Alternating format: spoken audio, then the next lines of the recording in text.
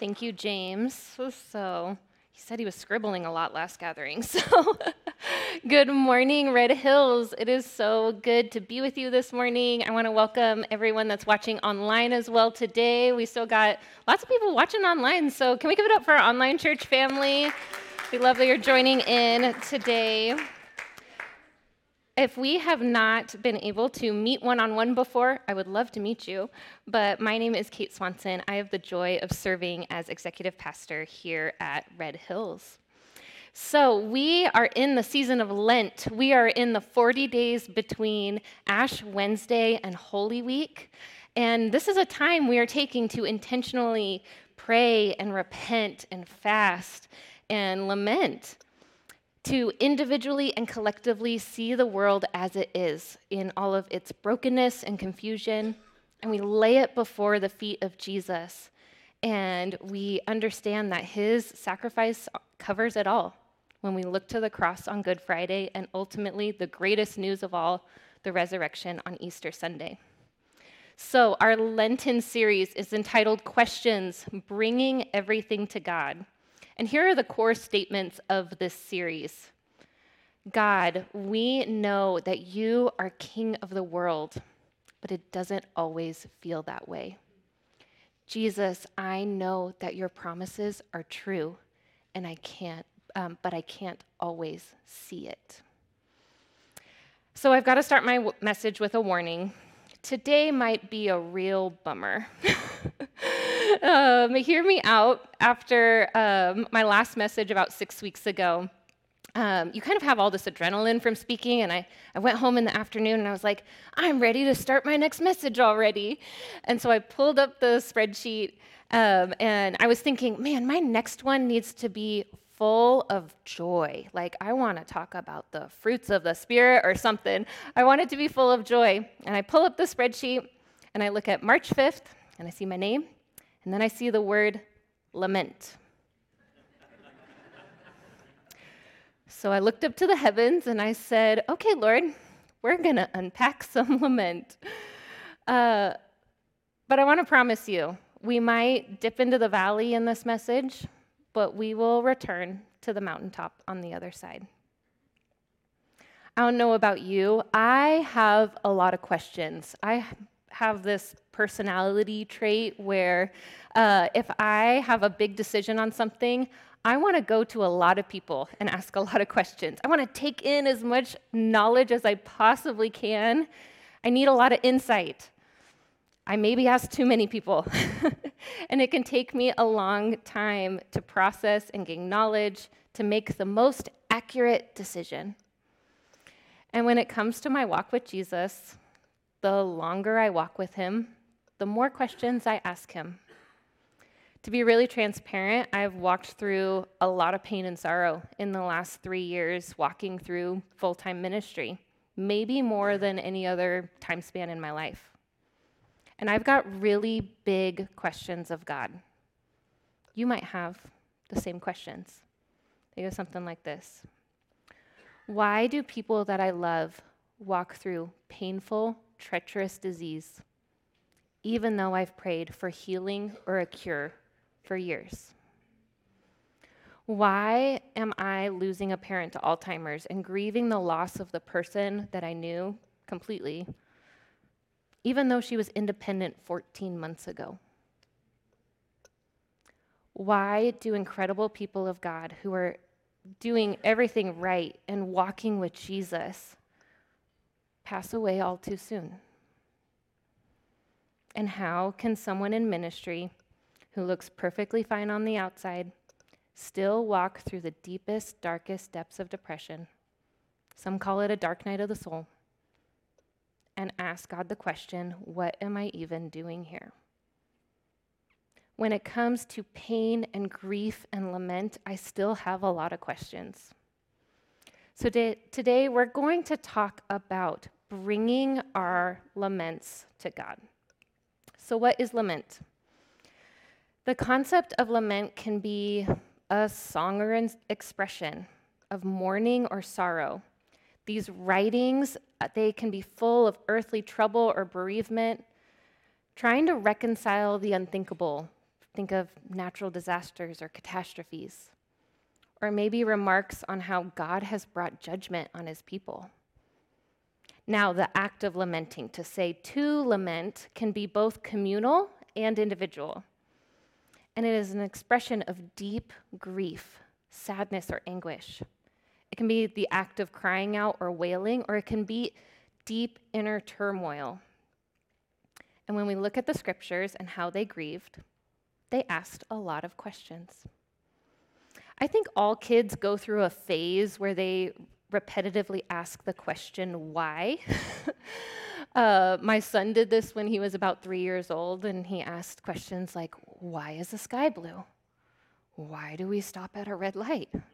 Why do we have to brush our teeth? And I would try my best. I was determined. I wanted to always give him an answer. So when it came to teeth, we were like, you have to brush your teeth because the food will create bacteria, and then it'll rot out your teeth, and it creates an immune response that's telling you something's wrong, and your gums get inflamed. I would go down the rabbit trail with him until eventually I could no longer give him a thoughtful answer. So here's my question as we unpack and walk through this message focused on questions. Can questioning God's promises be an act of worship? Can questioning God's promises be an act of worship? Can lament be an act of worship? When we are in the middle of treacherous, painful seasons of our lives, and we ask God, why me? Can these conversations be honoring to the Father? We're going to look at Psalm 126 today in a moment, if you want to start turning there. And we'll unpack this a little bit. So when we look at scriptures, when we look at the whole Bible, we find this book called Lamentations, right? It has 5 poems from an anonymous author reflecting on the Babylonian siege of Jerusalem and the horrendous catastrophe and exile that followed. Lamentations is a memorial to the pain and confusion that the Israelites had and the destruction that followed. And Lamentations isn't the only place in the Bible we find poems of lament. Over a third of the Psalms are psalms of lament. These writings are a form of protest to draw attention to even God's attention to the horrible things that have happened to people and how they should not be tolerated. They process emotions. They vent their anger and dismay at the ruin caused by people's sin and selfishness in the world. These poems are a place to voice confusion of our human suffering and makes us ask questions about God's character and promises. Now, none of this is looked down on in the Bible. These poems give a sacred dignity to human suffering. These human words of grief addressed to God have now become God's word to his people. So, we go back to the main question. Can the questions in the laments be an act of worship? These psalms of lament, some of them give instructions to the choir master, so they're meant to be sung. Some of them, even like Psalm 5, says it should be accompanied by a flute. So there's that. So how can laments be lifted as adoration to the Lord? Let's look at Psalm 126. When the Lord restored the fortunes of Zion, we were like those who dreamed. Our mouths were filled with laughter, our tongues with songs of joy. Then it was said among the nations, the Lord has done great things for them. The Lord has done great things for us, and we are filled with joy. Restore our fortunes, Lord, like streams in the Negev. Those who sow with tears will reap with songs of joy. Those who go out weeping, carrying seed to sow, will return with songs of joy, carrying sheaves with them. This passage is one of the Songs of Ascents, and it is written in the genre of community lament. There's no agreement on the date or situation, but they do believe that it follows what I was giving you on the historical timeline of Lamentations, and shares the return of the children of Israel from the Babylonian exile after 70 years, and they rebuilt Jerusalem. But commentators aren't really sure. And there's a juxtaposition between the dreams and the joy and the laughter of restoration, and the understanding that their current need is restoration. There is reassurance that God will be faithful. The lament ends with the hope that they'll return with joy, a plentiful harvest. But the work, the lament that is done through laborious tears, they have to believe in the end that the Lord will be with his people and bless them when they reap joy. Two things are transformed by the tears themselves and the weeper. Now, if we want to be really literal about this scripture, we would be at home catching our tears in a jar and watering our houseplants.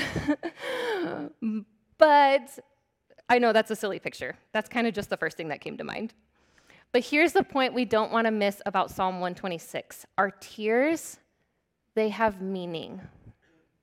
So many times we feel that our emotions are sinful, that there's a problem if we cry or weep or express frustration. We sense that those feelings, when we emote or express them, are the root issue themselves. We have to just stuff them down. I love this quote from Timothy Keller. I'll share more from him in a bit, but it puts it into such clear language. There's a kind of joy that comes from avoiding tears. It doesn't really change you. There's a kind of joy that comes through the tears, and it does change you.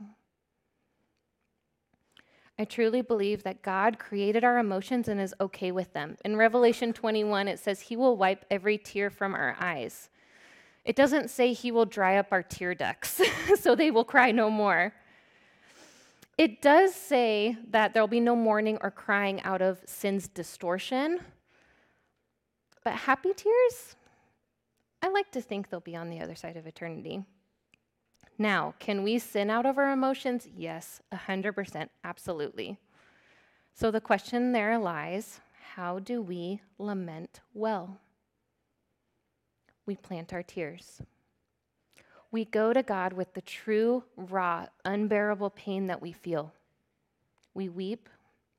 We acknowledge the tears and sadness and anguish.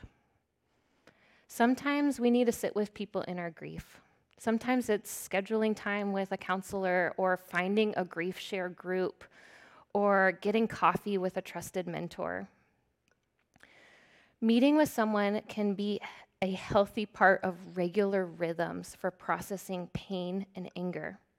For me, I offer something called pastoral care, our pastors on staff do, and we sit with people in their joy and in their sadness. But I also see a spiritual director myself, and I check in, and I process with someone else so that I can be in a healthy place to serve others. We all need this. And we walk this out. We have 2 people in our church going through knee surgeries in about a week, and I think it's fascinating because I kept asking, well, what are you going to do when you're laid up in bed that whole time? And actually, come to find out, you're supposed to start walking in the hospital after surgery. Walking helps deliver important nutrients to the knee to help it heal and recover. You'll need assistance from crutches or a walker for a few weeks, and then hopefully you'll be able to fully walk without pain in a few months. At times, it doesn't feel natural. We need to walk through the tears in these rhythms. We need to step into community or plant our tears so that our grieving gets to a healthy place.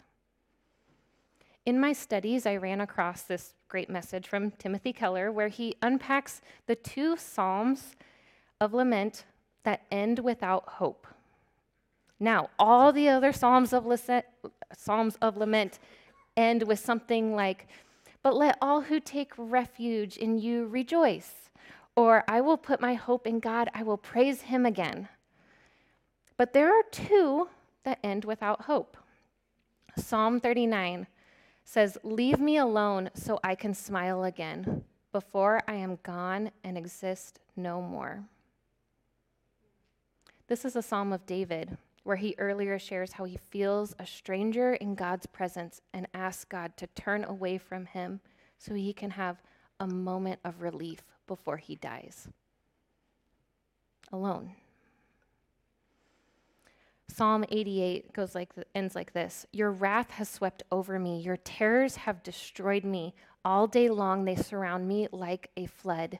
They have completely engulfed me. They have taken from me friend and neighbor. Darkness is my closest friend. What is this doing here? This is in the scriptures. Darkness is my closest friend. In our faith, we can express this kind of deep frustration with God. Yes. These scriptures reveal that it is safe to bring everything to God. Your deepest feelings, your anger and tears, do they belong locked away in your heart where you never express or feel or emote? Or is God saying, all of this belongs with me?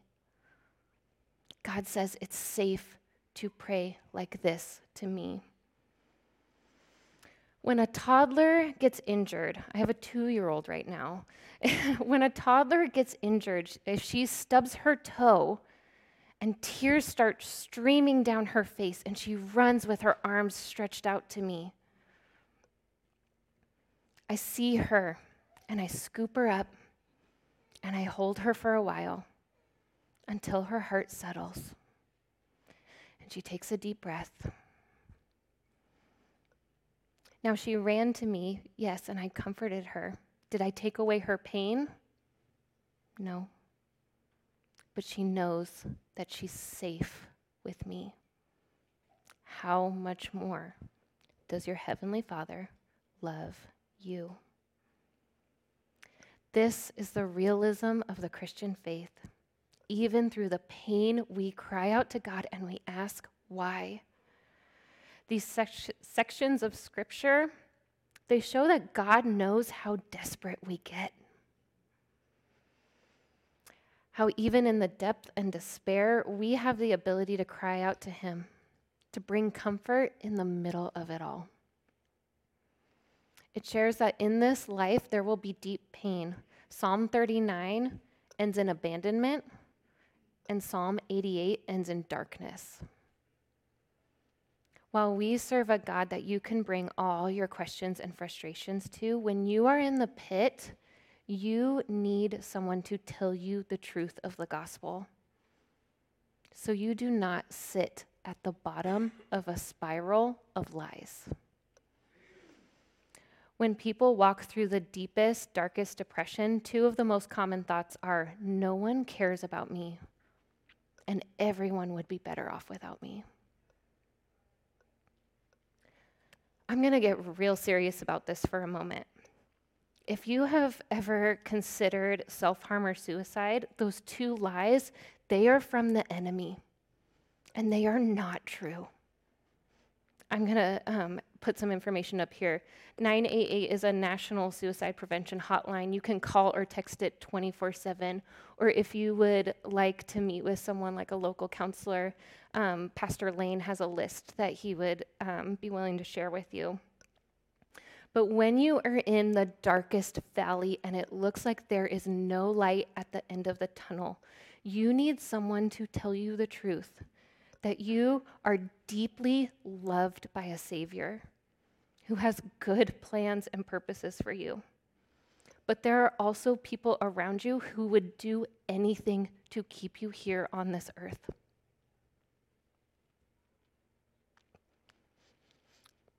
If you need someone to talk to, go to a trusted friend.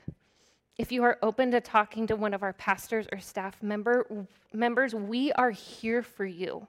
We would gladly meet with you.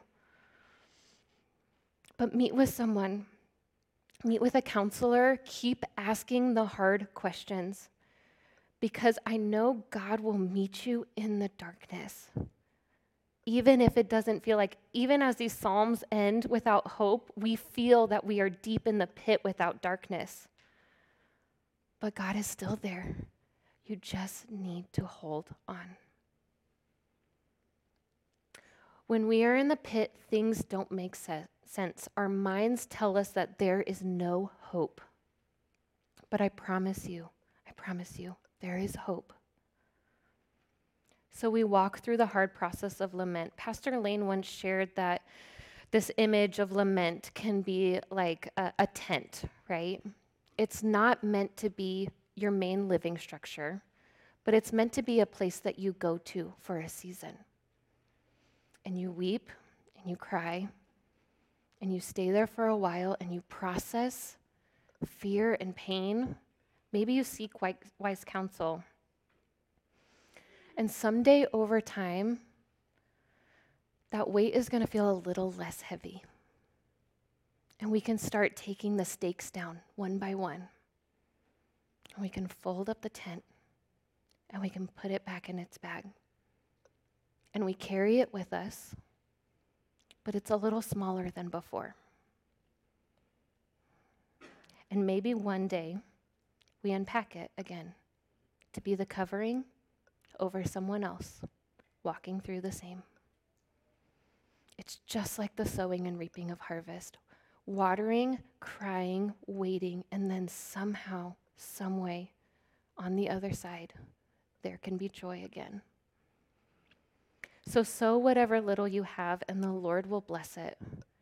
If you can't tell by now in this message, Christianity isn't selling you something. True faith in Jesus isn't a walk in the park. I'm really sorry if I just burst someone's bubble. I'm really sorry. But it's not blindly accepting that now I've accepted Jesus, and now I've been dunked in the water, and now everything's going to be great. We have to recognize that those are false expectations. You can be a Christian and walk through the darkness for a really long time. I have people close to me who wrestle with the deep ache of the pit for years, maybe decades. And this is the honest gospel truth of the Christian life. It is wrestling with the Lord and crying tears in the carpet and still following him anyways. Because in the end, you know that he will reconcile it all. That God will not only wipe away every tear, but through the suffering will somehow, some way, bring joy and purpose on the other side.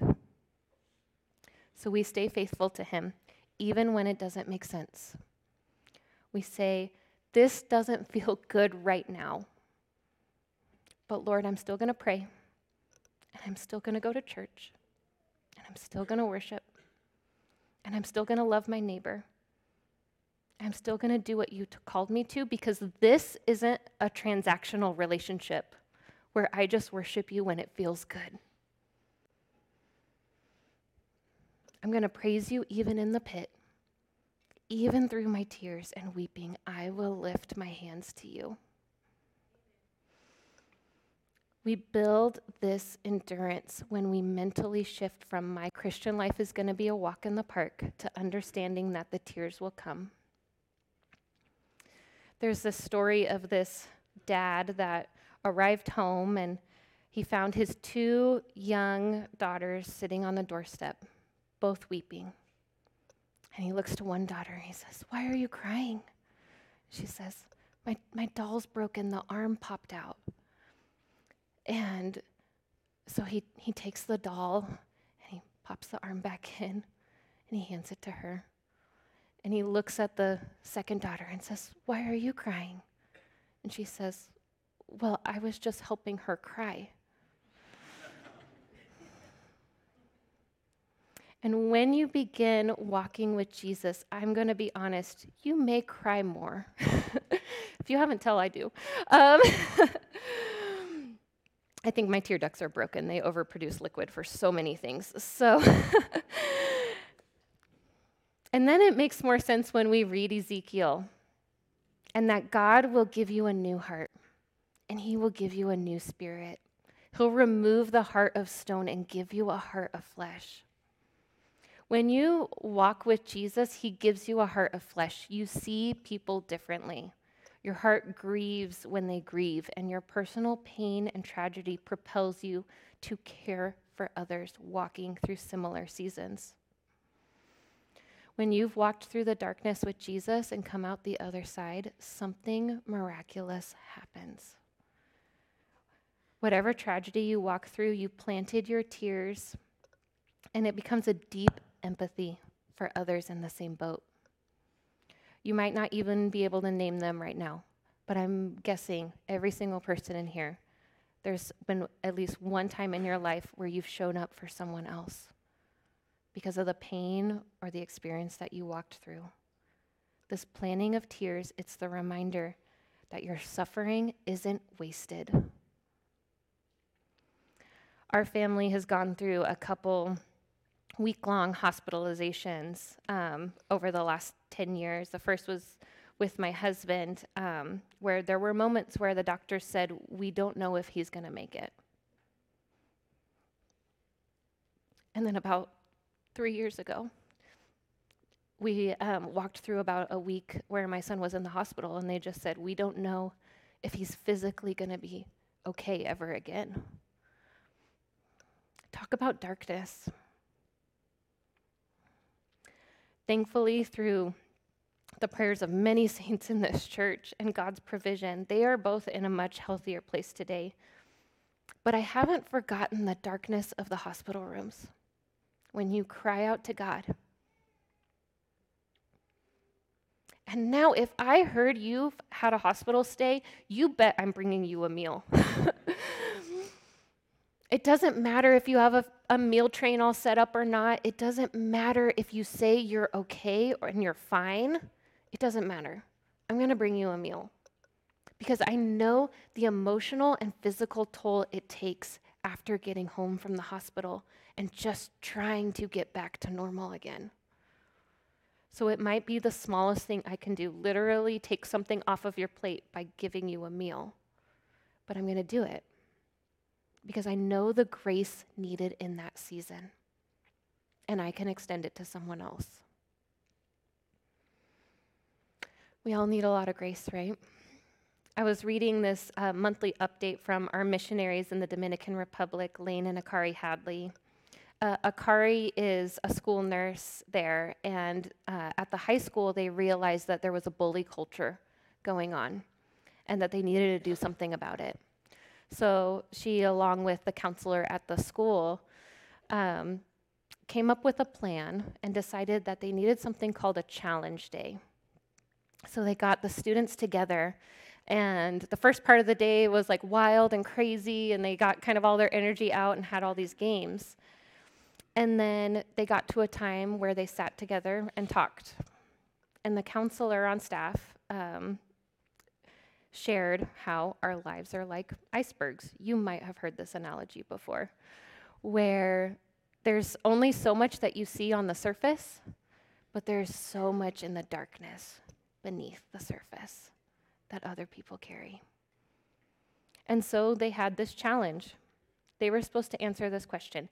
If you really knew me, you would know, fill in the blank. And the goal was for students to have compassion and empathy for one another, to understand that other people are walking through painful, hard things. And they had this shared empathy moment where they realized, you're human just like I am. We're going to take a bit longer today to just kind of walk through communion. So if you want to just take your elements and hold them in your hands for a bit.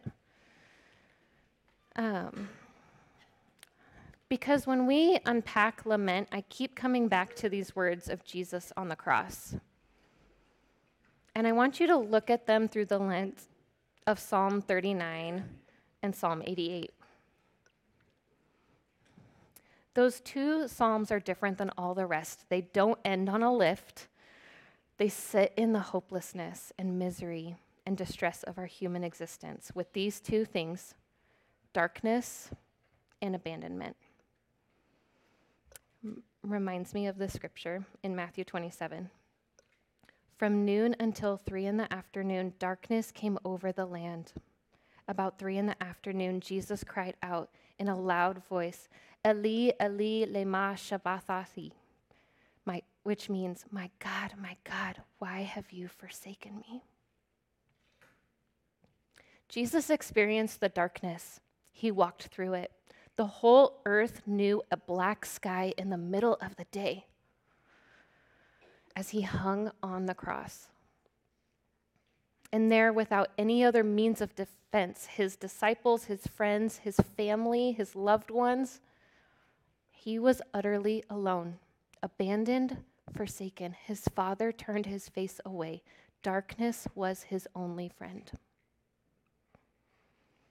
And this quote from Timothy Keller just shook me to my core. Jesus Christ experienced darkness as his only friend, so in your darkness, you can know that Jesus is still your friend. Jesus was truly abandoned so that you will only feel abandoned. We have a Savior who knows the absolute weight of these earthly bonds and is willing to walk through the darkest depths to reach out and help lift you from them. Our story doesn't end without hope. We see a good, incarnate Jesus experience the tears that in the end produce joy. So we are human, and we cry out in desperation. God knows that. But Jesus came and died and sent the Holy Spirit to dwell in you on this earth, so that when you feel in the darkness and abandoned, you will always have someone to turn to.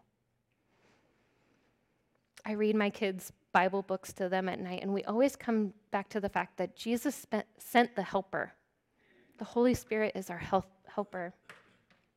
Jesus said that he would send the Holy Spirit to abide in you forever, the Spirit of truth that the world cannot receive, and that the Holy Spirit will dwell with you and not leave you orphans. That's from John 14. Even if you feel alone, even if you feel that nobody cares, when you ask Jesus to come and you ask the Holy Spirit to come and the Spirit to dwell inside of you, you say to your flesh, no, this isn't the truth. That there's a God who deeply loves me and that I'm not alone. I'm not abandoned. And there are godly people in my life who can remind me of the hope Jesus gave me through his death and resurrection. So we look at the cross, and even if we say, why me? We look up and we say, why him?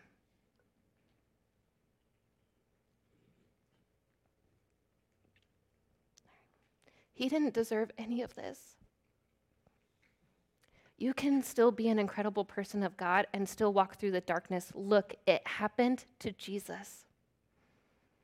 As long as this world lasts, we will experience the darkness. But to him, it was all worth it. To meet you in your darkest moment and say, in this world you will have trouble, but take heart, I've overcome. So in the middle of it all, we look to Jesus' gift, his sacrifice, his resurrection, and then all things will be healed and reconciled in the resurrection to come. So go ahead and take out the bread. If you're new to faith or you're not sure what this is about, you can just hold them in your hands. There'll be a prayer team up here at the very end. They would love to share with you and pray with you about what it means to follow Jesus. And we as a church body, we partake in communion with Jesus here on earth. We look at the bread, Jesus' broken body, and we know the pain he experienced so we could have eternal life in him. We recognize his sacrifice, and we take the bread together.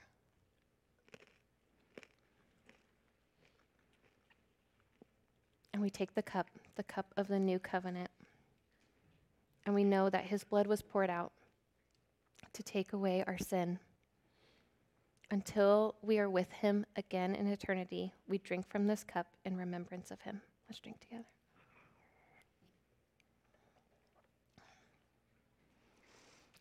Lord, I thank you that even in the darkest depths, you're with us.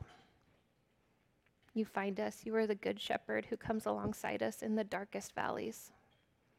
But in the end, Lord, our hope is in you. Even if we feel hopeless, we can find hope in you. We can find hope in your community and how you have called your people together, Lord. Let us be there for one another. Let us look to you and your ultimate sacrifice. And let us know that in the end, you will reconcile it all, and we will be with you. We pray this in your name. Amen. The worship team's going to lead us in a song called Son of Suffering. This is a new song, and some of the lyrics come out of Isaiah 53, where Jesus was prophesied in this way, that he was despised and rejected, a man of sorrows, acquainted with deepest grief. He understands us. He really does. So as we enter this time, you can feel free to sit or kneel or stand and worship or cry tears in the carpet. It all belongs, because in the end, we know the true hope in Jesus. We look forward to the real end in Revelation 21. No more mourning, no more pain, true joy and peace, the shalom of God, and the ultimate unity with Jesus.